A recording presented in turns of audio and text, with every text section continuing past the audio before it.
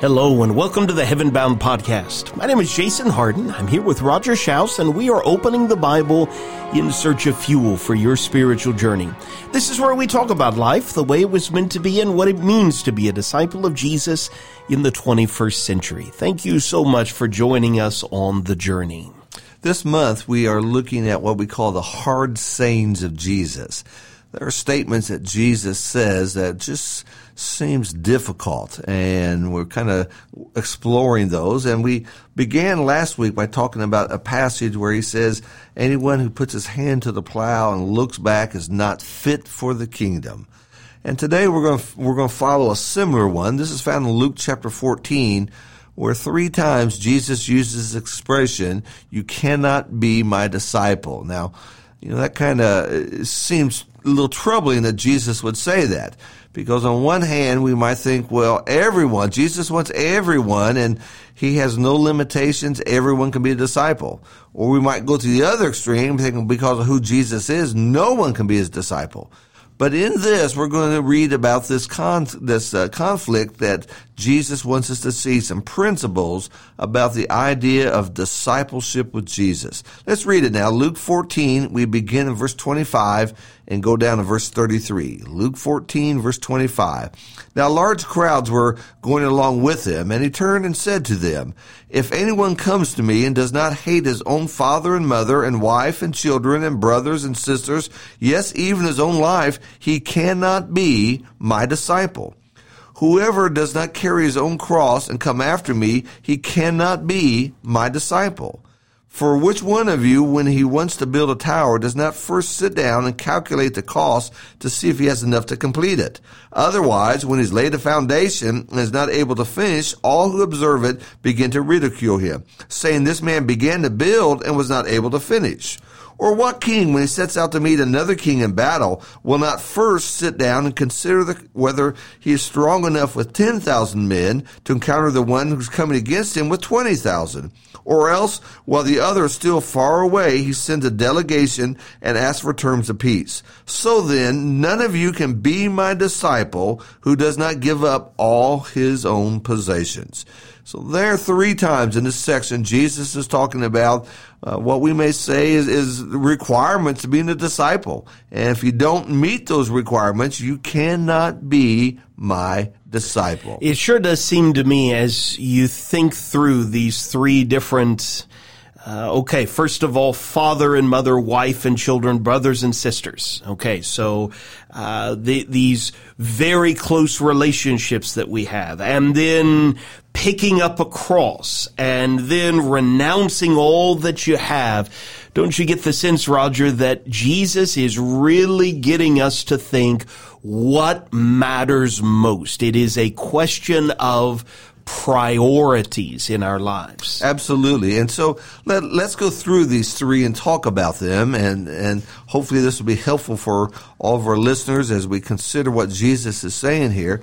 So he begins in 26, once again reading this. "If anyone comes to me and does not hate his own father and mother and wife and children and brothers and sisters, yes, even his own life, he cannot be my disciple." Immediately, my first thought is, if you're a follower of God, you're not supposed to hate anybody. Yeah.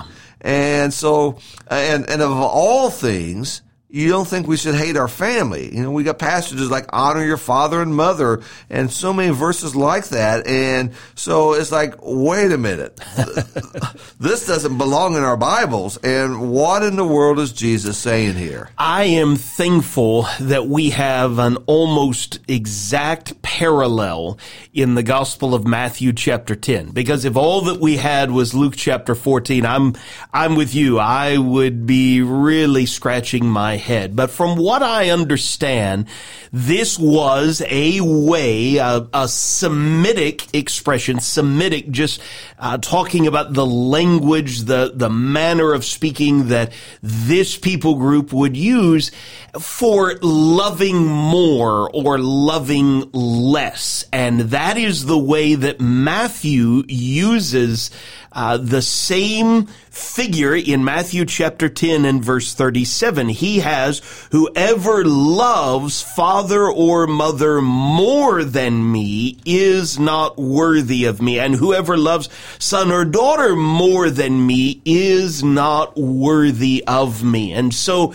when we realize, okay, there were expressions of speech back then, just like we have expressions of speech today, but then especially when we're able to read a parallel account in Matthew's gospel, what Jesus clearly is getting at is, listen, if I call you to follow me and you decide to instead follow the lead of a father who is not honoring me, or allow a spouse to pull you away from following me, if you put any human relationship before me, you cannot be my disciple, because a disciple is not just something in word. It's not just an empty descriptor or title. A disciple is a learner and a follower. I see this like a man standing at a crossroads or an intersection. His family's going to the left. Jesus is going to the right. Yeah. Both of them are calling him, hey, come with me, follow me. And he's stuck there right in the middle. Do I follow my family who I love so dearly, or do I follow my Savior who died for me? And what Jesus is saying is, you can't turn to the left and follow that family and still be a disciple of me. And that's what he's talking about. Now, implied in all this is not just doing things with my family. I think implied with this is going a different direction than Jesus is going. Yeah. Jesus wants me to go right. My family wants to go left. Jesus wants me to be holy. My family is saying, let's have this party and we're going to be unholy.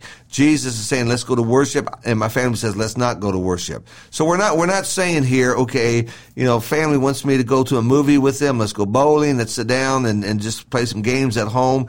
I can't do any of that. No, that's not what this is about. This is about making choices that's going to involve my spiritual life. Do I follow Jesus or do I follow my family? And what is interesting is Jesus pulled out of all the relationships we have, and we have multiple levels of relationships, the nearest and the dearest to our hearts. I mean, had he put in there your coworker, yeah, no big deal. My coworker, my neighbor. Well, I can live without my neighbor. It's okay, But our our parents, our children, our brothers and our sisters, our siblings. He pulls the closest relationship to us.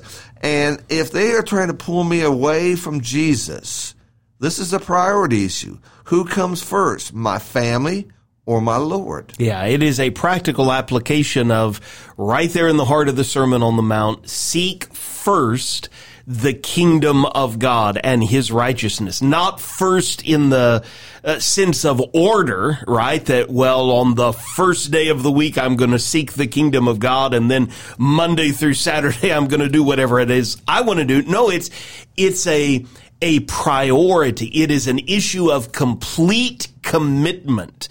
I am first and foremost a servant of King Jesus. And because I am a servant of King Jesus above and beyond everything else, that impacts how I live as a husband, as a father, as a son, as a daughter, as a mother, as a wife, whomever I am. It is forever, hopefully, dispelling this foolish idea that, well, I've got a God box over here in one corner of my life, and then I've got a box over here with all the other stuff. No, I can't compartmentalize God. He is ruler and Lord over all. And what's interesting, by the very definition of discipleship, if I follow my family and I'm not following Jesus, I've really just destroyed the definition of discipleship. Yeah. Concept of a disciple is I'm being mentored, or I follow the master. And if a master says go right and everyone else is going left and I go left, I've just given up that definition, the qualifier, what really makes me a disciple. And I can't do that. Now, practically, okay, we got to think about this.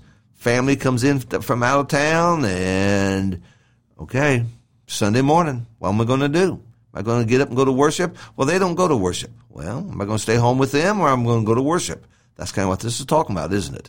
Family comes into town and they want me to do some things that I would never normally do on my own, and they're not right. Am I going to do what family does because I don't want to upset family, or I'm going to do what Jesus says? That's just some of the things that this means. And again, it calls to us that Jesus is saying you can't have it both ways. You got to follow me. I have to be first. It's interesting to me, Roger, that he moves from that. If you love son or daughter, father, mother, whomever it is more than me, you cannot be my disciple, to bearing a cross. Doesn't that immediately give us the sense this is not always going to be an easy thing to do? Absolutely. And of course, the idea of a cross was sacrifice. Nobody came down from the cross alive. Whoever went to the cross died. It was an instrument of execution used by the Romans in that time period. And what Jesus is saying here is whoever does not carry his own cross. You don't carry Jesus' cross. He carried that cross. We have our own cross to carry. And what we need to see is the symbolism here between our cross and the Lord's cross. A cross was a sacrifice, something that we offer to God. I've heard people say, I've got a mean temper and that's my cross. No, that's your sin. or I have a handicapped child and that's my cross. No, you didn't choose that. That was given to you. Cross is something that you have chosen to carry, something you willingly give up. And so what he's describing here is the sacrifices we make in our life for Jesus. I choose to put Jesus first. I choose to live holy. I choose to do what God wants me to do. I give up my time. I give up my money. I'm making sacrifices for the Lord. That is my cross that I and only I can carry. Well, it's helpful to remember this is not the first time, even in Luke's gospel, that this language has come up. Just a few chapters before, in Luke 9:23, Jesus said to all, if anyone would come after me, that's the language of discipleship, right? Let him deny himself. And it sure does seem like that's at the heart of everything we're talking about today. Deny myself, take up his cross daily and follow me. Listen to this language. Whoever would save his life will lose it, but whoever loses his life for my sake will save it. For what does it profit a man if he gains the whole world and loses or forfeits himself? Jesus is not literally physically calling every single person that would ever claim to be his disciple to be physically crucified. But Luke 9 helps us to understand denying yourself. To borrow from Paul much later in the New Testament, putting self to death, right? I have been crucified with Christ, and now it is no longer I who live, but Christ who lives in me. The life I'm living for him. That's the anthem of a disciple of Jesus Christ. And he's not talking about jewelry here. I wear a silver cross around my neck. No, he's talking about literal sacrifices, giving up things that we need to do. And Jesus says, whoever does not do that cannot be my disciple. Again, hard words from Jesus.